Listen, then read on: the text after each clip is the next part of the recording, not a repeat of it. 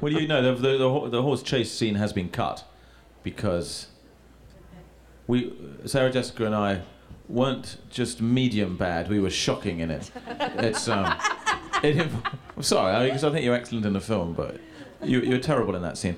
Not at acting, but at pretending you're on a horse. It's a thing with a fake horse's head at the front, and then a kind of two saddles. And the trick, and it gets towed along by a truck. And the trick is to mime you're on a horse. And for someone from Greenwich Village and someone else from Hammersmith, it's a hard mime. And I overact really badly in these shots. I'm doing this massive acting. And then on the back, looking like she's having a cup of tea, not moving at all, Sarah Jessica Parker. And it was meant to be a climactic chase scene. It's a rough scene when you have Hugh Grant and Sarah Jessica Parker in a scene, and the best thing in the scene is a fake horse head. Yeah. But I think what's funny about it is the hopes were so high for that scene. It was going to be thrilling.